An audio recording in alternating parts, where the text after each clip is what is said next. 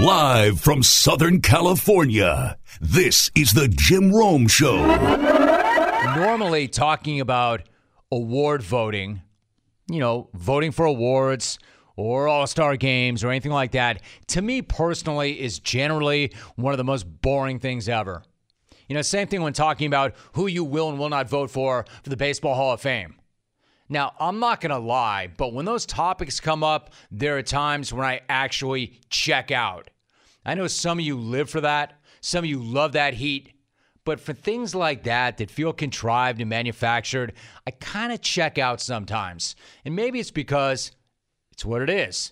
Manufactured, contrived, and boring. In fact, most of the time, when you hear an award voter talking about their ballot for something, what it is more than anything else is a look at me moment. It's not even about the person that they're voting for or not voting for. It's about them. Look at me. So another reason why I generally just kind of ignore that whole thing. However, every now and then it comes up and it does need to be addressed. And in this case, one of the 50 voters for the NFL MVP award has said that he will not vote for Aaron Rodgers. All right, it's fine, I guess. Rodgers would appear to be the favorite for the award. He won it last year. He's done more than enough to win it again this year. He's the guy, right? But if you want to make an argument for somebody else and that's your vote, go right ahead. Like, as an example, I could accept the argument that you might use that vote for Jonathan Taylor. Jonathan Taylor has put the Colts on his back. In fact, I wouldn't even fight if you want to tell me that you thought that Joe Burrow deserves some MVP run because the Bengals have been just that good. Well, they're up and down, but when they're good, they're really good, and they're dangerous. And actually, they're a pretty entertaining team. So if you want to say to me, no, Burrow is the guy, I'll listen to that argument. I wouldn't even have a huge problem if you made the claim that Tom Brady is actually being overlooked. A little weird, I guess, but you do you. And even though wide receivers never win, and probably never will, if you want to get creative with it and try and make an argument for Cooper Kupp, I would listen to that. But in the case of this one voter, he's not voting for Rodgers because of all these things I mentioned. He's not voting for Rodgers, in his own words, because Rodgers is a, quote, jerk and, quote, a bad guy. Actually, he's not even a jerk. He's, quote, the biggest jerk in the league, end of quote. So my reaction would be like, wait, what? Is that real? Is that a parody account?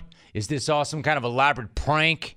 Is somebody getting over on all of us? Like, you're not going to vote for the guy who's the likely MVP because he's a jerk?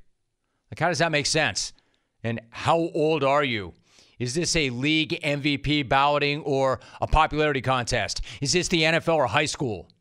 I acknowledge that probably he does deserve to go back-to-back, but you know what? He's not getting my vote because I hate that guy. Great player, bad dude. Great player, jerk. Great player, biggest jerk in the league. And let me tell you about that guy.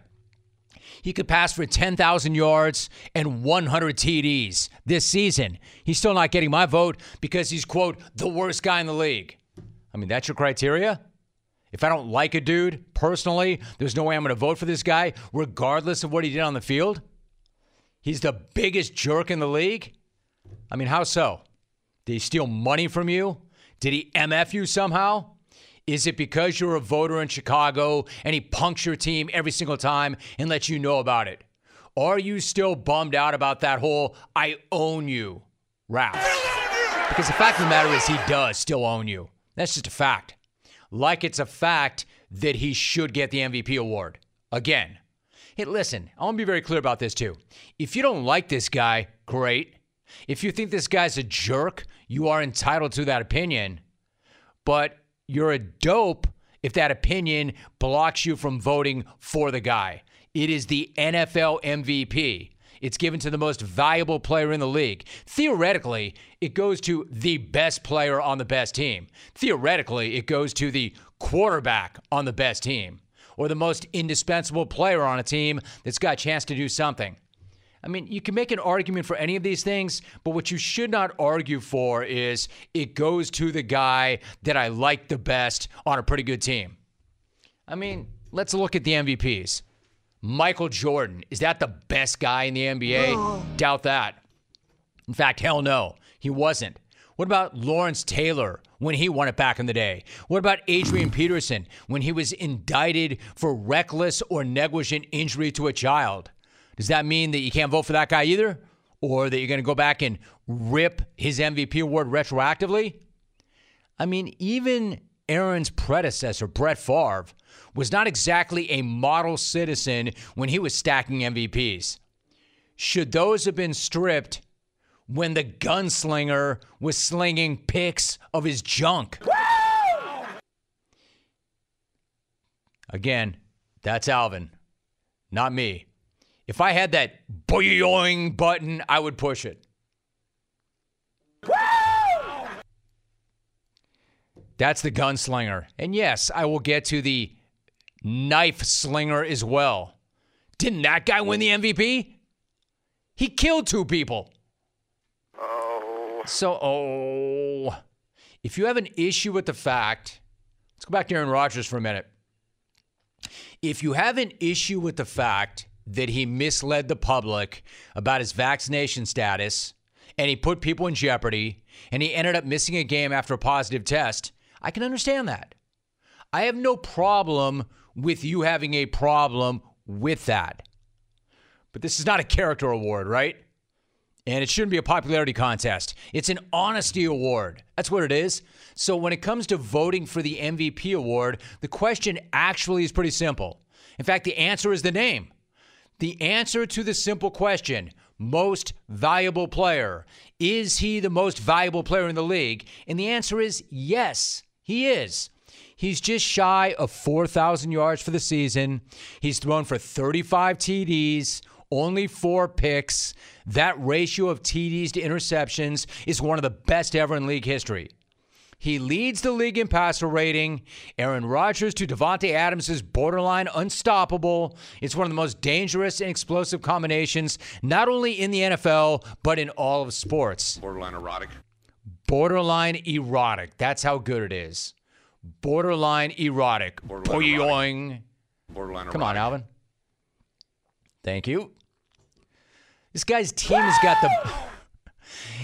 got the best record in the NFL. They are positioned to make a Super Bowl run. They've got the top seed. They've got the bye that comes along with it, win a couple of games, and they're here in LA. Now, yes, they lost the game that he missed due to COVID, but they've won damn near every other game this season. And they have that 1 seed. And that means that the Super Bowl goes through Lambeau again, and Rodgers is the biggest reason for it. Like, I could go on, but you don't need me to. But as a quick refresher, he did all of this in a season when after week 1, everybody said that he was too distracted by the offseason and that football just did not matter to him as much as it should. Or whatever the argument was when everybody was throwing dirt on this guy after week 1. The award is about football. Talking about the award this way and your vote being that way, it's just embarrassing, right? Like, now I'm not going to vote for that guy. I don't like him. He's a jerk. Chris Long tweeted, all right? Don't take my word for it. Chris Long tweeted, quote, "This is dumb. He lied. The cancellation boogeyman isn't real, but this is dumb. Also, if you think that he's the biggest jerk in the league, you don't know players. He's the MVP. This is about football." I would venture a guess, too. I mean, like, again, everybody is entitled to their opinion, but I've always said this. Some of the guys who you think are the best guys are actually the worst guys. And some of the guys who you think are the worst guys are actually the best guys. And I don't know everybody in the NFL, but I do know Aaron Rodgers a little bit. In my opinion, this is not the biggest jerk in the NFL. I can think of a lot of jerks much bigger than that jerk. And again, I'm not saying that you shouldn't be disappointed by the way he handled his vaccination status. Even he himself acknowledges that that may cost him some votes. But to say you're not going to vote for the guy because he's, quote, the biggest jerk in the NFL? Oh, no, they're bigger jerks than Aaron Rodgers. Believe that. If the Packers had not already locked up the number 1 seed in the NFC, and if it turned out that that loss to Kansas City, the game that he missed, was the reason that they did not clinch that number 1 spot, then we have a discussion, right?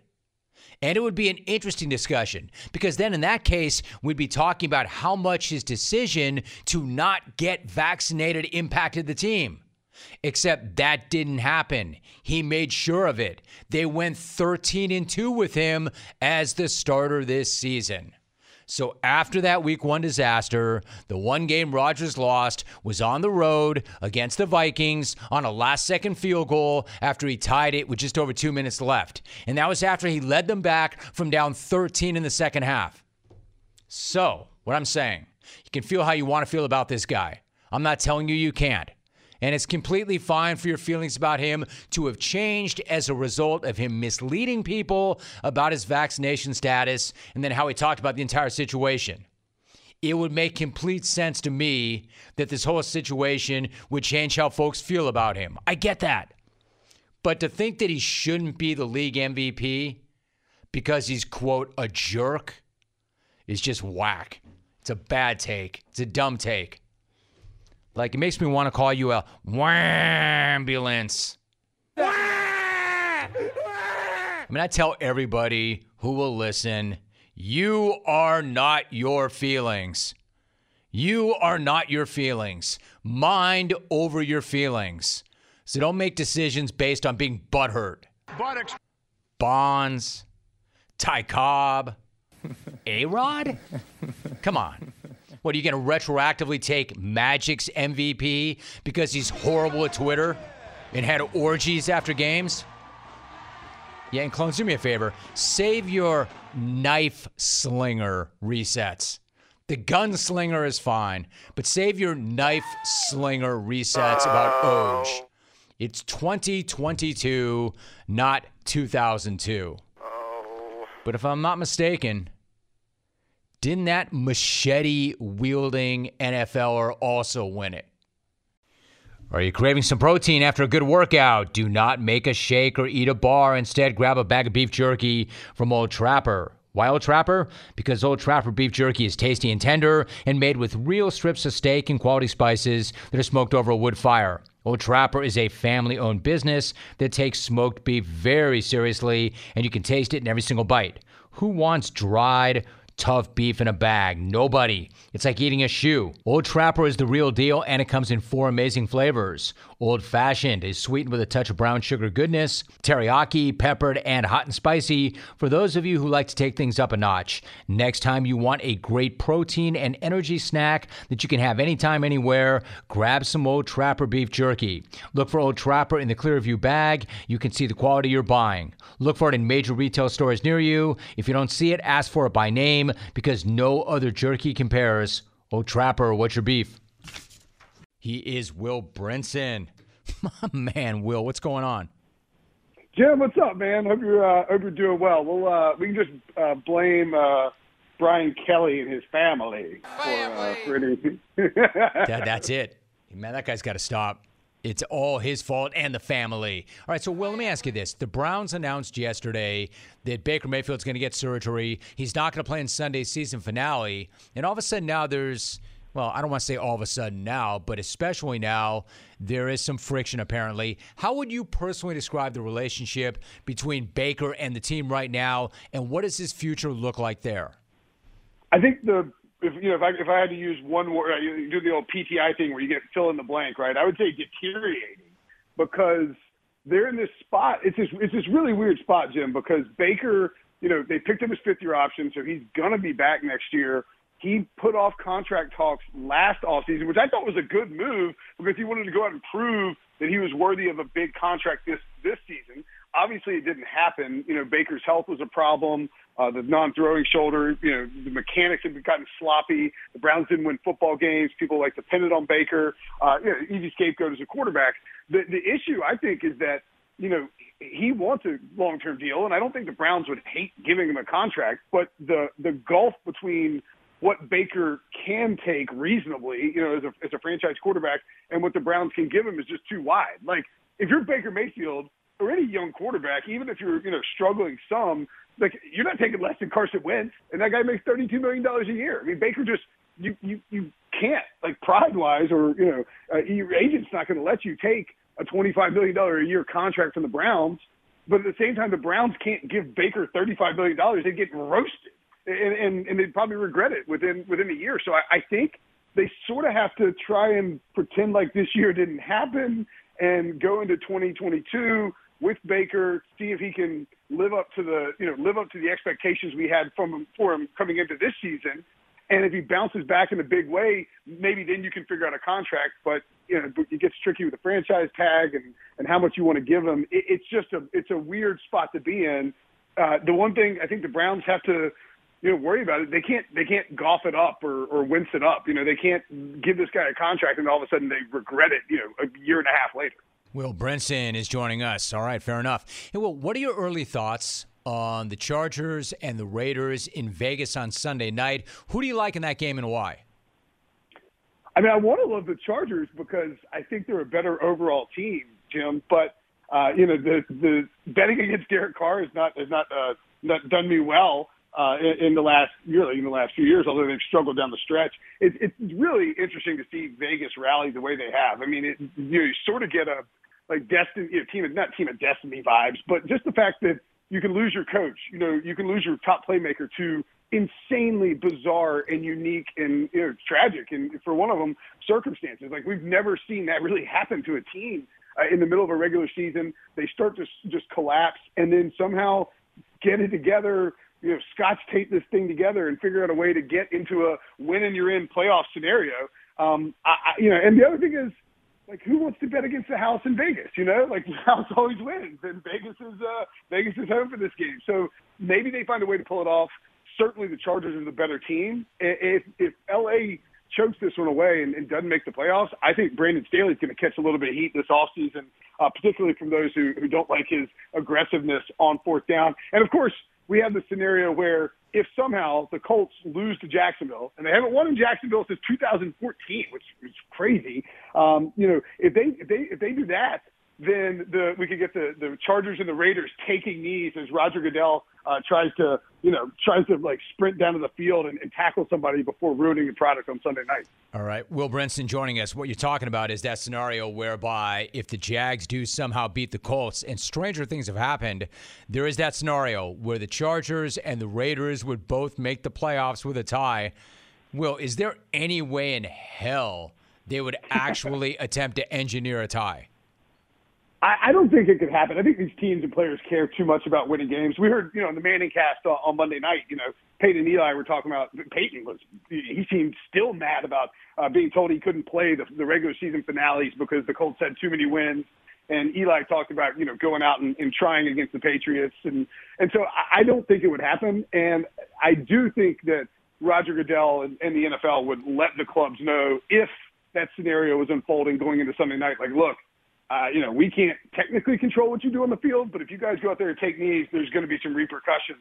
If it does start to unfold that way, Jim, I want a full Game of Thrones style betrayal from one of those squads where, they've agreed to take knees, and then all of a sudden Brandon Staley's just over there like Cersei sipping a cup of wine, laughing as Staley starts to go down. As Herbert starts to go down the field for a field goal. That'd be the best. Honestly, look, there's an issue of integrity, but there is another issue, right? There's the gambling issue. Now, you mentioned, Will, yourself that the house never loses, right? The house always wins. Overall, how has your betting treated you lately? I would say that the last few weeks I've been pretty hot, man. Picks against the spread. Look, I had a rough middle patch of the season. I'm not gonna lie. And but the last 3 weeks, I think I'm I think I've got 10. I have 10, 14, 12 wins against the spread on all our picks. So to kind of ride a little hot streak into week 18.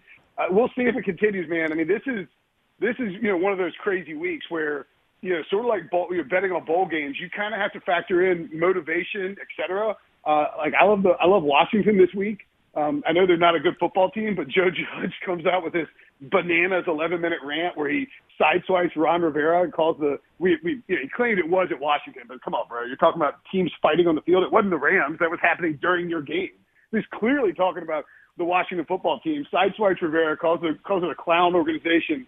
I think Ron goes out there and runs up the score on a bad Giants team. We're talking to Will Brinson. It's another tough week when it comes to gambling. But then again, every single week is a tough week when it comes to gambling. Well, let me ask you something. Are there any teams that if you like in your gut that if you play them, they will cost you, and that if you don't play them, they will cost you? Is there a team like that? You don't even have to mention what the team is, but I feel like everybody's got one of those teams or one of those guys that always jams them hard like that. Do you experience that yourself?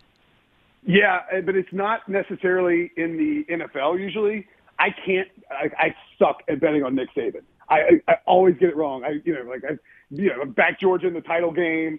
I think I had Saban against Cincinnati, but that's sort of a different circumstance. But generally speaking, I am terrible at betting on Nick Saban and or the Carolina Tar Heels. Like, I should just avoid it for the rest of my life. I cannot get either of those right. They always burn me. Will Brinson joining us. That's what I'm getting at. Hey, really quickly, go back to Joe Judge. So when the Giants have lost 5 in a row by double digits, and they look horrible week in and week out, and then you've got Judge going off on these crazy rants and tangents that show that he's in so far over his head. Knowing all of that, how is this guy's job safe going forward? And by the way, yeah, if people like the Joe Judge rant, Bill Barnwell and I actually did a podcast yesterday. I think it ended up being an hour long, and the only thing we talked about was Joe Judge's rant. We basically broke down the four or five different, I don't want to call them lies, but I mean, let's be real here. Like, he claims he has multiple former Giants calling him every week, like multiple times, to say how badly they wish they were back on the Giants but making less money. There's like 7 lies in that lie. Like, 25-year-olds don't call people multiple times per week.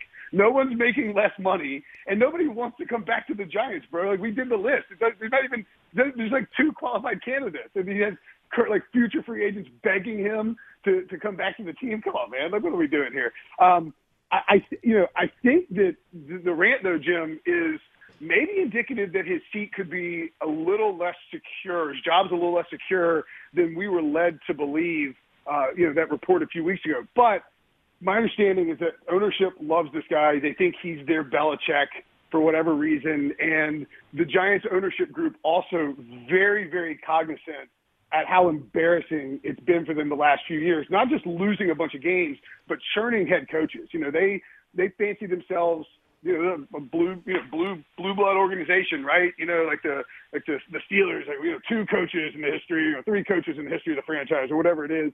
And they've been, blasting through these guys who just can't win. And I think they are trying to find some stability. They buy into all this crap that Judge spews, maybe even believe the lies. And I think that's probably why they're going to keep him around while making Dave Gettleman, quote unquote, retire this offseason. Hey, well, I accept what you just said, and I agree with what you just said, but I want to make one point. I mean, the only thing more absurd than Judge, generally speaking, and anything that comes out of his mouth right now, is the Giants ownership confusing him with Bill Belichick. How is there anybody anywhere on this planet that would mention those 2 guys in the same sentence, much less the ownership group of the Giants? It's crazy. I mean, it's like this guy's been there for 2 years, and he's a former special teams coach with Bill Belichick. I mean, if you're Belichick's old special teams coach, you need to be the most anal retentive, detail-oriented, like, put-together guy on the planet. And he's out there, he's got guys fumbling punts, like 2 guys running into each other. He claimed that he said in that rant too in the press conference. He said that they heard a report it might be 40-mile-an-hour winds in Chicago. It's like, that was on Wednesday, Joe. I mean, do you not have a smartphone with a weather app? Like, if you have an iPhone I can't avoid the weather on my phone, or I don't know, like, lick your finger and stick it in the air, my man, and figure out if it's windy or not. Like, how could Wednesday's weather report not change over the course of 3 days? Like, that's how off this guy is. It is a weird unraveling for him right now. It is insane. Will Brinson, CBS Sports senior writer. He is host of the Pick Six podcast. This is why we put him on. He's a good friend of the program, too. Will, appreciate you. Great stuff as always, man. Thank you so much. Always fun, Jim. Anytime, man. And now a message from Discover about rewards. If you're a loyal credit card customer, you should be rewarded for your loyalty, preferably with something that's useful, like cash back match, for instance. Discover matches all the cash back that you have earned at the end of your first year. Finally, rewards that make sense. Discover. Exceptionally common sense. Learn more at discover.com/match. Limitations do apply. Why don't we play a little word association? That's a fun game. I'm going to say something, and you just blurt out the very first thing that comes to mind. I don't care where you are. I don't care what you're doing. I am going to say something, and you just blurt out the very first thing that comes to mind. Are you ready? I will even count you down to it. Ready? 5, 4, 3, 2, 1. Brian Kelly. I know exactly what your response was. I don't even have to ask. I don't even have to guess. I know for a fact that 100% of you who played that game said family. Family. You know how I know that? I can read minds. Actually, that's not even a magic trick. That's a fact. Every time you think of Brian Kelly going forward, you're going to think of his family. Family. And the reason I mention that is it's actually a pretty remarkable thing. We're talking about a damn good college football coach. We're talking about a 3-time national coach of the year. A lot of you like to say, yeah, but he never did this or he never won that. I'll tell you what he's won. The 3-time national coach of the year award. Or he's won the National Coach of the Year award 3 times. So that's a pretty damn good coach. The winningest coach in Notre Dame history. One of the all-time winningest coaches in college football history. Pretty damn good resume. And yet, despite that fact, it has now been condensed to a single word. Family. Family. Like, my man, if he were to go to a resume service and say, hey, listen, I'm Brian Kelly. I need a resume. They literally could take a piece of paper and put his name, his email address, his cell number, and then beneath the line, family. Family. And that could be his entire resume. Fair or not, that's what he's known for now, going forward. Family. Family. So last night, Kelly's new team, his football family. Family. LSU was playing Kansas State in the Texas Bowl. Or actually, I should say, what was left of LSU was playing, because that was one weird-ass roster that they had last night. Less than 40 scholarship players, no scholarship quarterbacks. They had 4 quarterbacks in spring practice, and they had 0 on the roster last night. They had to go with a wide receiver quarterback, a guy who had not thrown a single pass since 2016. And if the roster looked like it was chaos, the coaching staff wasn't much better. They had an interim head coach, a collection of analysts, and a few assistants who were left over from the old staff. No wonder they got their asses kicked by K-State. They were down 42-7 late in the fourth quarter before they scored twice to make it look like it was less of a blowout. But having said all that, the highlight of the game was not actually the game. It was the in-game interview with Brian Kelly. Now, you know how this goes, right? It's a bowl game tradition. If the new coach is not coaching the team, he shows up at some point in the broadcast to do an interview. That way he can reintroduce himself to the fan base and let everybody know that things are about to change. And the questions are typically about the coach and how he's settling into his new job, how recruiting is going, what kind of a scheme he's going to run, what kind of a culture he's looking for, on and on and on. However, in the case of Brian Kelly last night, the only questions that really mattered were about that horrible dance that he did when a 5-star recruit came in, and that horrible accent, that fake accent, and exactly what the hell was happening when he dropped that now infamous family. If he says you got to dance, you're going to dance. Why wouldn't you dance? And listen, whether it was dancing or I couldn't get my accent down with family. Listen, I'm from Boston. We don't have strong accents. And by the way, you cannot get on me about my accent because you got one too. Intercepted and taken away by Russ Yeast on a 3rd and long play. All right, so look, I'm not going to say that it's fate. But it is worth noting that as he was talking about his dancing and his accent, his new team threw an interception. That's what the ouch was at the end of that clip. I mean, credit to him, I guess, for facing the music. Not really.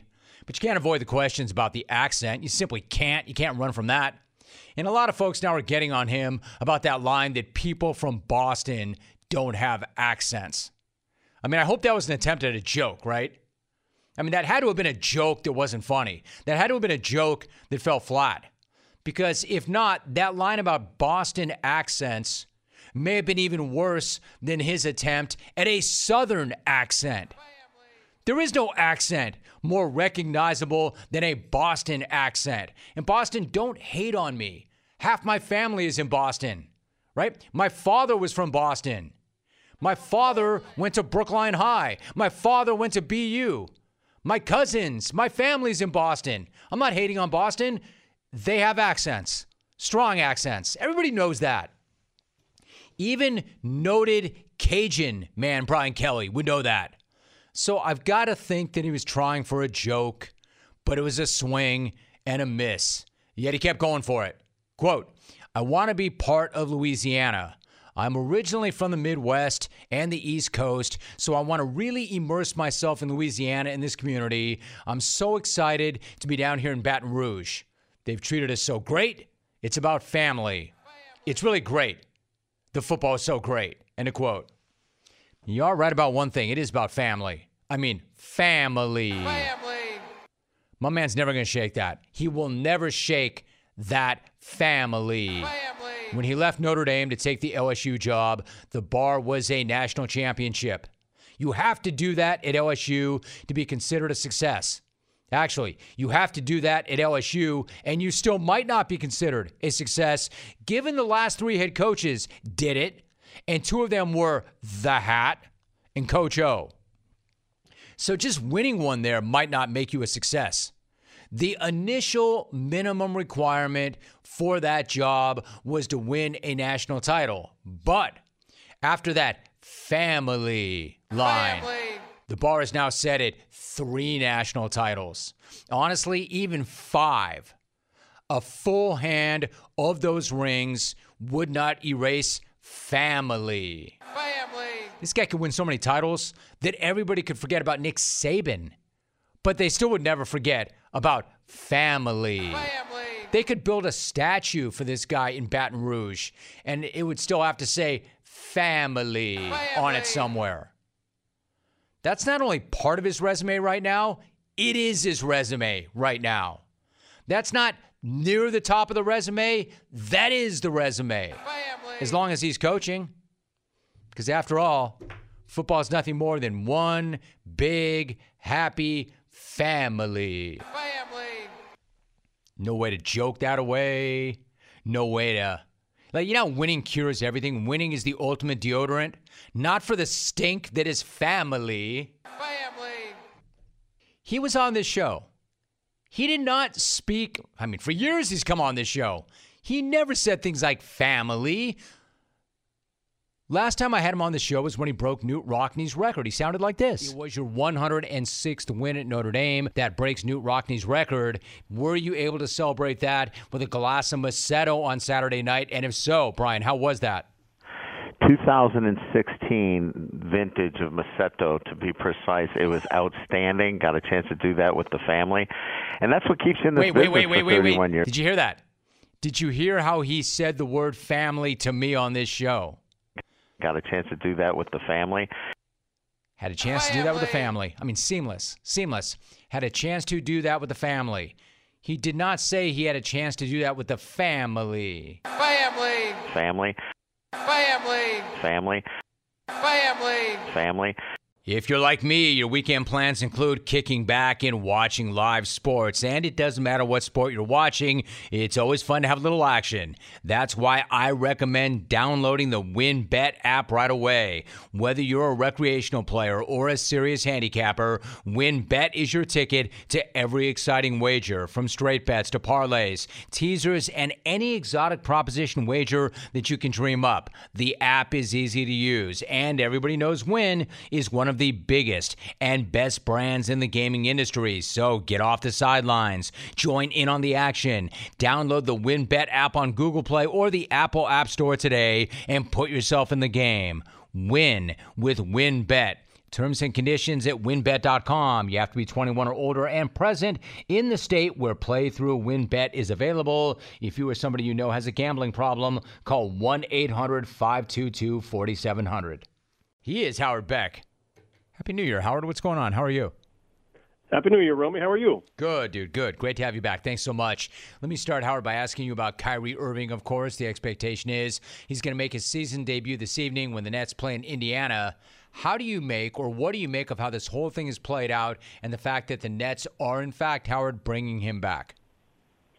Jim, there's so many layers to this, but I think two things strike me as most important here. One is, whatever principles the Nets were making their decision on back in October, whether you think it was about wanting players to be vaccinated and wanting to send the right message and wanting to secure a healthy work environment, whether it was about that or whether it was about just the basketball and not wanting a part-time road game-only player, whatever they made those decisions based on, whatever those percentages break down as, they abandoned 100% of it.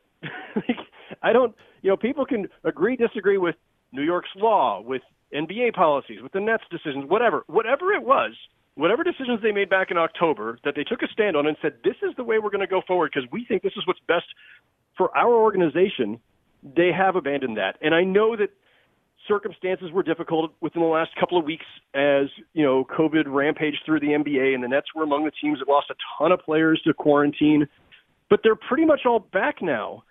And so you can't say it's because they're down bodies.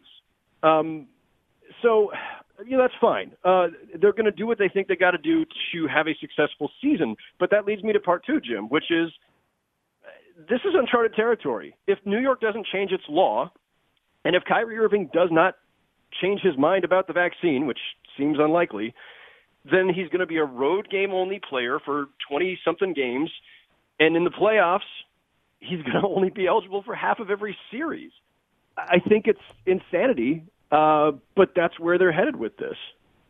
Howard Beck, my guest, I agree with what you just said. So if you had to guess, Howard, what is Brooklyn's end game? I mean, can they win a championship with Irving only playing in road games, or would they hope that they could somehow pressure the local government into lifting the ban? Probably all of it, Jim. Probably, you bring him back now with the hope that somewhere along the way, sometime between now and mid-April when the playoffs start, maybe the pandemic evolves to a point where New York decides the law is no longer necessary, or maybe the new mayor, Eric Adams, does make an exception for athletes playing home games. Whatever it may be, I'm sure there is some piece of this where it's let's hope things change for the better, and in the meantime, Kyrie's back in the fold, and he'll be playing, and he'll be that much better. He'll be that much better prepared to contribute to a title run. And obviously, look, that's the only goal for this franchise. From the moment that Kyrie Irving and Kevin Durant signed up for the Nets a couple of years ago, and certainly once they acquired Harden a year ago, that's it. It's all or nothing, which is why Kyrie Irving's decision to do this is, I think, so troubling for them, because it's seriously handicapped them in the short term. Can they win a title with him playing, if nothing changes, if he plays half of every playoff series, including the NBA Finals? It would be remarkable. It would be a spectacle in its own right. It'd be wild. Can they do it? Yeah, because Durant and Harden are that good, and the supporting cast is pretty solid. And I don't think there's anyone, including the Nets, any one overwhelming favorite in the NBA this year. Howard Beck is joining us. Howard, let me jump over to the Rockets for a minute because they had themselves quite a weekend, right? Reports indicate that Kevin Porter Jr.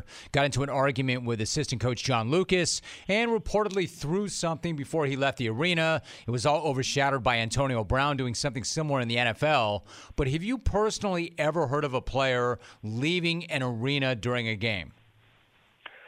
I don't think so. We discussed this on the crossover pod yesterday, Chris Mannix and I, and I was trying to rack my brain on this one. Like, I feel like it's probably happened, Jim. I feel like maybe somebody got a phone call and there was like a personal emergency, or maybe even somebody did storm off in a huff. I'm going to bet this. I cannot recall off the top of my head. I'm going to bet that sometime in the last 20, 25 years, it's happened. It just feels like it should have probably happened. Somebody, there have been plenty of hotheads coming through the NBA in prior eras. Somebody probably has, but yeah, I mean, off the top of my head, no, I don't have a name. It is extreme. It is troubling for the Rockets, I think. But I would just say too, this was the risk they knew they were taking. I mean, the Cavaliers drafted Kevin Porter Jr. in the first round and cut him with nothing coming back, didn't trade him because they couldn't at the time because of all the behavioral issues, disciplinary issues they had with him. And that said a lot. So the league knew, the Rockets knew what the risks were in signing Kevin Porter Jr. And look, let's not write off anybody at this early stage of their career and at this age. They've got a good support system there, especially with John Lucas.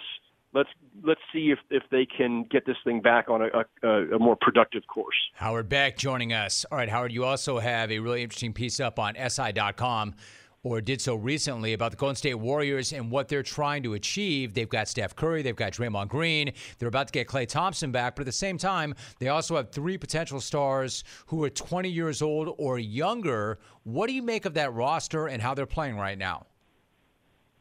Thanks for the plug, Jim. Appreciate it. It's really rather remarkable what they're doing on every level. What they're trying to pull off, what I wrote about, is remarkable in its own right, being a still existing dynasty that has a chance to win more championships while developing some high-level talent. Because normally, of course, if you are a perennially great team, you're drafting low, you're trading your picks entirely. You don't have that caliber of young player. You don't have the shot at lottery picks ordinarily. And the Warriors do. So they've got this dual track they're pursuing where they're trying to win another title or maybe multiple in the present while developing their next generation. But also, this whole season's remarkable. It's like nobody predicted this, Jim. Even the most optimistic Warriors fan probably would have said at the beginning of the season, yeah, maybe they'll be contenders again sometime soon once Klay Thompson is back. How many times have we all said something to the effect of, once Klay is back, and if Klay is Klay? Well, Klay Thompson still hasn't played a game yet. It's coming soon. And here they are. They're one of the best teams in the NBA with Steph Curry and Jordan Poole, who rightfully should be part of that next generation that we're talking about with the Warriors, as well as a key part of the present. And a revived Andrew Wiggins, who's found his footing in Golden State in a way that he never did in Minnesota. And, Draymond Green playing like he's in his prime. And this team is just really incredibly good, and without that elite second scorer, obviously Draymond Green's elite in his own way, but he's not the typical part of a 1-2 punch that you get in the NBA. They have Steph Curry and a bunch of other guys who are contributing to scoring. They have not had a Klay Thompson type, or obviously Kevin Durant.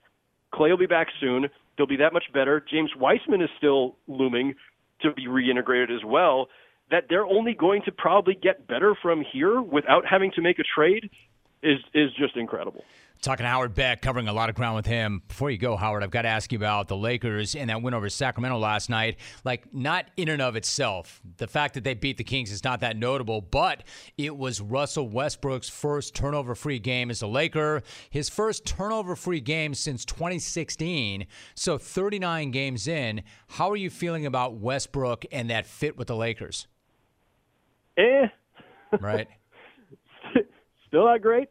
He's going to have his ups and downs, but it's Westbrook at this stage of his career, he's not finishing at the rim like he used to, which is a really key part of your game if you're a guy who relies on athleticism and does not have a reliable outside shot, which he doesn't.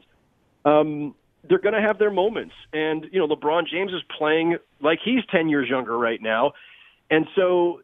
That's really the story right now, is that he's carrying them again. No Anthony Davis, and the supporting cast is kind of lackluster, and Westbrook is all over the place. But LeBron is still playing like an MVP, and as long as he does that, you can never write the Lakers off entirely. But I still think their road from here to the playoffs and into the playoffs is really tough because they just don't have enough around LeBron and Westbrook. Nobody in the NBA ever thought was a very good fit there. I don't remember a single person at the time that they made that a deal thinking, oh, yeah, that's a logical big three, or, yeah, that's a great move for the Lakers. Everybody thought they should have gone for the Buddy Hield route, that they should have kept Alex Caruso for that matter, that they gave up so much to get Westbrook that it really depleted them. And those things are still the case. LeBron can make up for a lot of blemishes, but I think this is a pretty tall task for him. So really quickly, is there anything they can do to make this team better or even dramatically better? Or since we're halfway through the season, is this essentially who they are and who they're going to be? I think it's who they are, Jim, because there's just not anything left there. They gave up pretty much the entire cupboard to get Anthony Davis a couple of years back, and you'll take that because you win a championship. But I thought they gave up too much given the negotiating position that they were in. So they don't have anything left really to trade. They have Taylor Horton-Tucker and Kendrick Nunn, and I know Laker fans are sitting there all day in the trade machine trying to trade Kendrick Nunn and Taylor Horton-Tucker and some 2028 pick for Jeremy Grant or somebody. I don't think that combination is going to get much done, if anything. So I think this is pretty much who they are, but maybe Rob Pelinka and his staff will surprise us all. He is a senior NBA writer at Sports Illustrated. He is a SiriusXM NBA analyst. He is co-host of the Crossover NBA show with Chris Mannix and Howard Beck. And as I just mentioned, we covered a whole lot of ground. Howard, appreciate you very much. Thanks. Great to have you back. Always a pleasure, Romy. Thank you. You're the best, dude. Howard Beck. It is time for our first beef segment of 2022. And as a reminder to you, not all beef jerky is the same. Old Trapper's original old-fashioned, teriyaki, hot and spicy, and peppered, all come in 4-ounce bags. That way you can sample different flavors. To find the best one for you, ask for Old Trapper by name because no other jerky compares Old Trapper with your beef. Thing is, even though we have set it up, you can still get in. It's not too late. Tweet me your beef at Jim Rome, R-O-M-E. Call in with your beef, 1-800-636-8686. I'm really curious. I don't care what's bothering you. I'm here for it. I'm looking for some original beefs, things I've not heard. Are you ready? Let's do this. If you're watching on CBS Sports Network, there it is, the gigantic plastic tower of beef. It's got a lock on its door. Otherwise, Rit will be all up in there.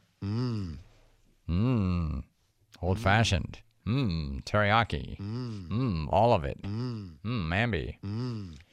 Dave the Rocket Guy starts us off. Quote, my beef is with salad forks. Why do you have to be 1 millimeter shorter than the other forks? If you were the same length, my wife would stop yelling at me at fancy sit-down restaurants when I grab the wrong fork. Do better. Salad forks, be longer. Bro, is that big of an issue for you? The little ones on the outside, that's for the salad. You imagine the trouble my man must have with the little crab forks, the skinny little ones. Trader Brent, quote, Jimmy, my beef is with people, including myself. At a party, I make eye contact with an acquaintance. Neither of us acknowledge said eye contact, and then at the end of the night, we bump into each other excitedly, pretending like we haven't seen each other all night. That's actually funny. I like that. I like that because that's new. That's different.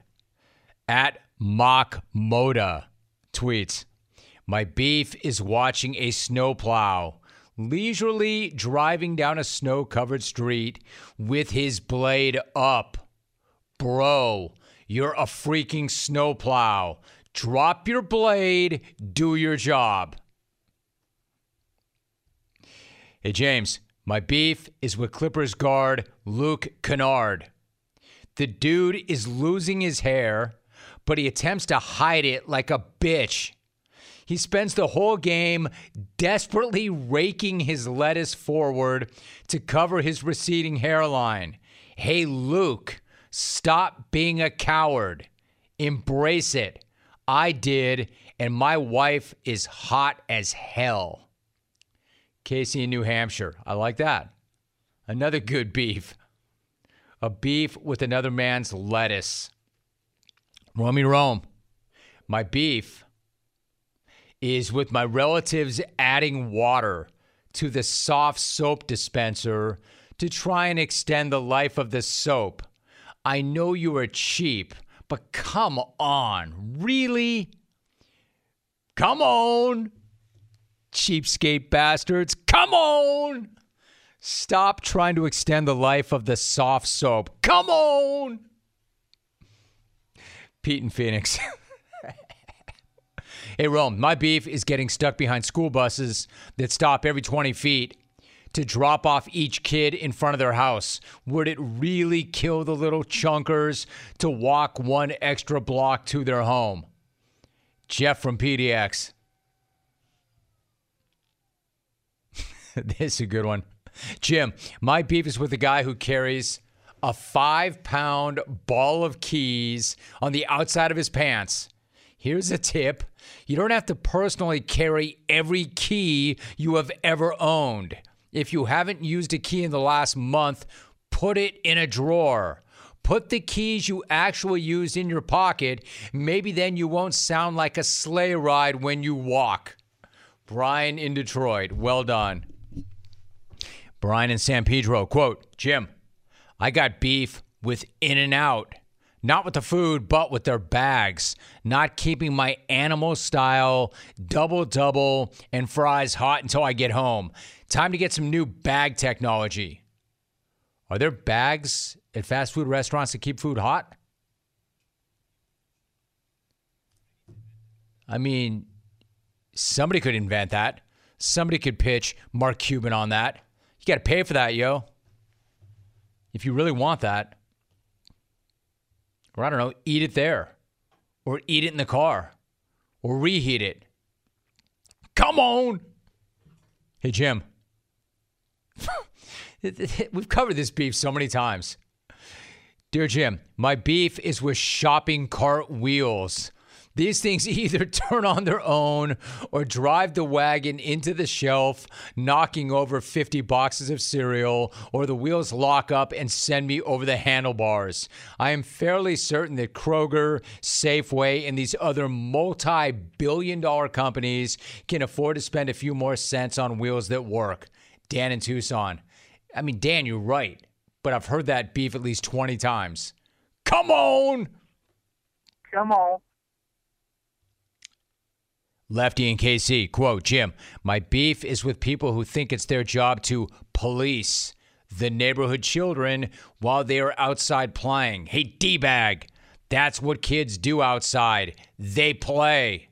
Hashtag, mind your freaking business. Romy, my beef is with Whack Lean in Bumaha. Just because her probation officer lets her leave her group home once a week to call doesn't mean that Chalk has to answer it. Whack Lean. Stick with what you're good at, mainly huffing cow manure and watching horrible football. Damn, Ryan. He just smacked Whack Lean in Bumaha. Like, you know, she's become like a beef every week for her participation in the beef segment. Hey, Jim, my beef is with the BlackBerry Bold 9900. I was still using it until recently. Knowing that the January 4th deadline was approaching, I was trying to get some important info off the device when about a month ago, it channeled its inner axle and it died. Now it won't turn on or take a charge, and I've got to figure out how to get about 500 low-resolution pics of my kids off it, which is proving to be way tougher than one might think. Happy New Year, Austin near Calgary. Good job, Austin. Sorry about that, but good take. That was off something I mentioned earlier this week. Romeo Void. Yeah, I got a beef with myself that I don't have the brass to call the show. I guess I'm just a scared coward. Mick in the 216. Jimmers. I got loads of beef with these knuckleheads sitting in the JTP between shows, ripping on you and the show, then immediately trying to get their tweets read the second the show starts. Abigail in San Diego. War the Clone family. War Lady Clone. Yeah, man, they're crying because I won't read their bleep. Hey, Rome, my beef is with my neighbor directly across the street from me who still insists on inflating a 10-foot Santa on his lawn each night. Enough is enough, kook. Chad in Orlando. Hi, Jim. My beef is... No, hi, Jim. Do you want to know what my beef is? My beef is when someone says, this story is really funny, and it never, ever is. Bella B in Calgary. Bella, you know who does that? DJ. Dodger Jano does that a lot. And I always answer it the same way. I'll be the judge of that. This is a really funny story. I'll be the judge of that. Romy. I have beef with people that have beef with salad forks. Who do you think you are, Beauregard? Just use the same dinner fork for everything, moron. I love a beef in response to an earlier beef. Now we're getting somewhere, Geoff. This is from @FatBoyNate. That's his handle. I'm not calling him fat. He is. My beef is people that expect me to plow a road when I haven't been paid for the job. Tell your cheap ass HOA to shell out some dough and get it done. All right, another beef in response to an earlier beef. Jimmos, my beef is with my doctor. He says I am turning into RIT, diabetes. So the meds he gave me make me have to deal with the great equalizer. Yes, it is. JR in the 414. Bro, the doctor probably gave you that drug for a reason. He doesn't want you to turn into RIT, diabetes. Brad in SoCal tweets, Jim, my beef is with parking lot guy with his blinker on, waiting for the ultimate parking spot while we are all trapped behind him. I could have been in and out of the store by the time you have parked. Get out of my way. This one says, my beef is with the idiots who think they can speak something into reality. Stop thinking that telling me your ridiculous resolutions means that you will keep them. Tell you what, sometime around April or May, tell me about the 30 pounds you shed, all the new things you did with your family, or how glad you are that you looked up from your Twitter feed long enough to read War and Peace. I promise that I will be impressed. Larry in Albany. Rome, my beef is with the losers that have beef with the new people heading to the gym for their New Year's resolution. Get your head out of your ass and be happy with the fact that people are trying to better themselves and their health, you hack. Nick and Erie. That's true. At least they're trying. At least they are trying. All right, let's go to the phones. It's been a big beef segment so far. 1-800-636-8686. Let's go to Wisco. Susie. Hey, Susie, what's your beef? Hey, Jim. I got a beef with the end-of-school pickup line. Is it really necessary to socially distance our vehicles 6 feet apart? It's way more room than needed to pull away, yet not enough room for another car to pull into the line, unless you're Brad in the 360 with a tandem bike. So I find myself circling the block whilst one of those dopes is warm and blissfully playing on their phone. Move up or move out. Too long, Susie. Move up or move out. Get in and get out. Bam, bam, bam. State your beef, keep moving. State your beef, keep moving. If you have to compose your beef and read it to me, it's not good enough. Let's go to Boise. Ty in Boise. What's going on, Ty? What's your beef?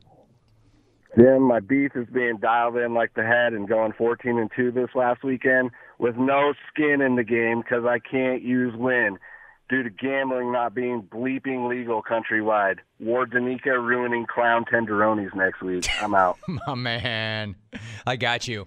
We'll get there. We'll eventually get there. But look, I'm in California. I know exactly what you're talking about. It is frustrating. It's really frustrating to have a big weekend and know you could have got paid, but you couldn't get down. Ward Danica ruining tenderoni in clown gear. Let's quickly go to Carl in Indy. Carl, what's your beef? With the lid on the can of Spam nowadays, brother. Used to be they had this little key. You could easily twist that lid off with no danger. Now they got this massive pull tab.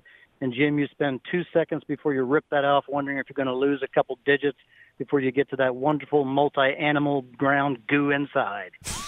My man, nice job. Carl in Indy. Carl is like, I should not have to risk losing digits to get to Spam. All right, full disclosure. I've never had Spam in my entire life. I've been on this planet 5 decades plus. I have never once sampled Spam.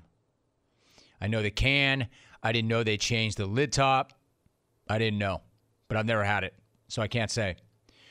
1-800-636-8686. Let's go to Dom in Erie. Dom, what's your beef? Hey, Jim. My beef is with my bitch-ass brother and his controlling girlfriend watching Netflix with the volume at 100 while using subtitles. Please turn the volume down. It's hard enough in my ears having to listen to that hillbilly Kathleen call in from the swamp boat with her Brian Kelly accent talking about which quarterback she wants to start a family with. I really don't want hearing aids anytime soon. And Alvy, thanks for not screwing up my name this time. You bitch. No. You don't like that call. I don't like that call. You want to know something funny? Well, that. You know what's funny? When was the last time you heard me laugh out loud on the show? Like that was really funny. Hey, Alvy, thanks for not screwing up my name this time, you bitch. I don't know. Maybe that's me.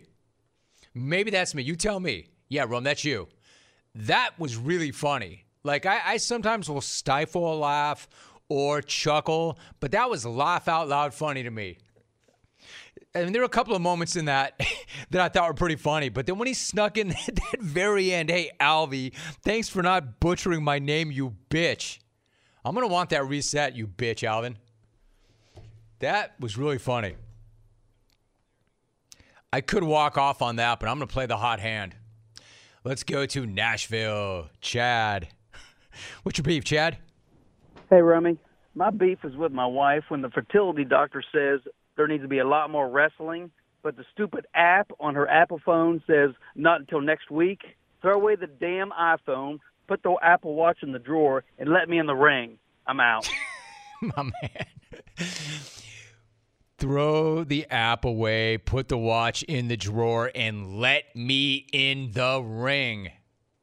I like it. Fertility smack. Let's keep going. Nice rally. As I mentioned, Kathleen has become an entity in the sense that she is now beef. Kathleen's famous for her beefs, but she has become a beef of others because of her participation in the beef segment, if you follow me, and she's here to respond. Let's go to Kathleen in Omaha.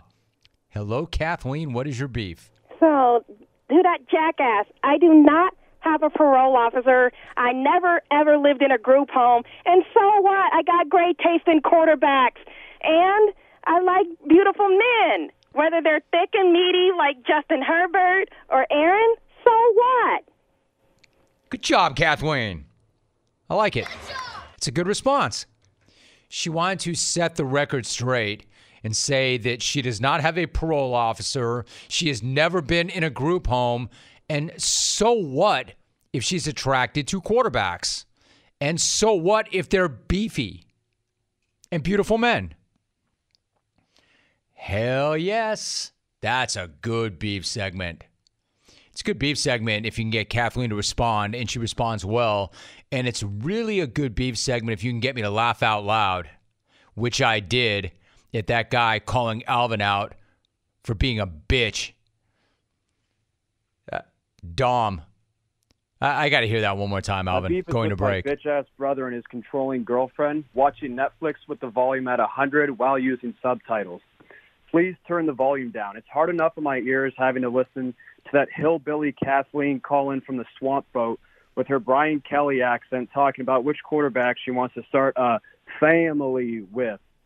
I really don't want hearing aids anytime soon. And Alvy, thanks for not screwing up my name this time. You bitch. That was so funny to me because you heard me kind of go when he said, I don't want hearing aids anytime soon. I thought that was going to be the line of the call. But then when he quickly doubled down and chased it with, hey, Alvy, thanks for not screwing up my name again, or this time, you bitch. like I want to say, saying that something sucks is not a take, and calling somebody a bitch is not a take. Except, How can I not allow that? And that made me laugh out loud. You bitch. Just the way he said it, the way he tagged it. And again, I think some of you might be saying, Rome, it's not that funny. To you, I don't know. For some reason, like there's a lot of things that you think are funny that I know are not funny. That to me just hit me as really, really funny, you bitch. You bitch. This the way he said it, too. You bitch. You bitch. All right, so tell me, am I wrong or am I right? All right, so let's break. I've got Greg Gard coming up at 40 past. Nice job. That's why we do that. What's your beef? Once a week on Wednesdays. Let me get your reaction to it because it's going to be a shorter segment on the other side of this. You bitches. You bitch. Probably should be careful with that. This show is on in the middle of the day. Alvy's nodding his head. Hey, Alvin, are you nodding your head because you feel like we shouldn't be saying that? Or are you nodding your head because he called you the bitch? You bitch. Why are you nodding in agreement, Alvin? Are you trying to keep us out of trouble? Or do you not like that guy went in on you? You bleep. You bitch. That way, Dom. Hey, Dom, I apologize that we ever got your name wrong. But then again, no, I don't. Because that would not have happened if we got your name right, Dawn. Good night now!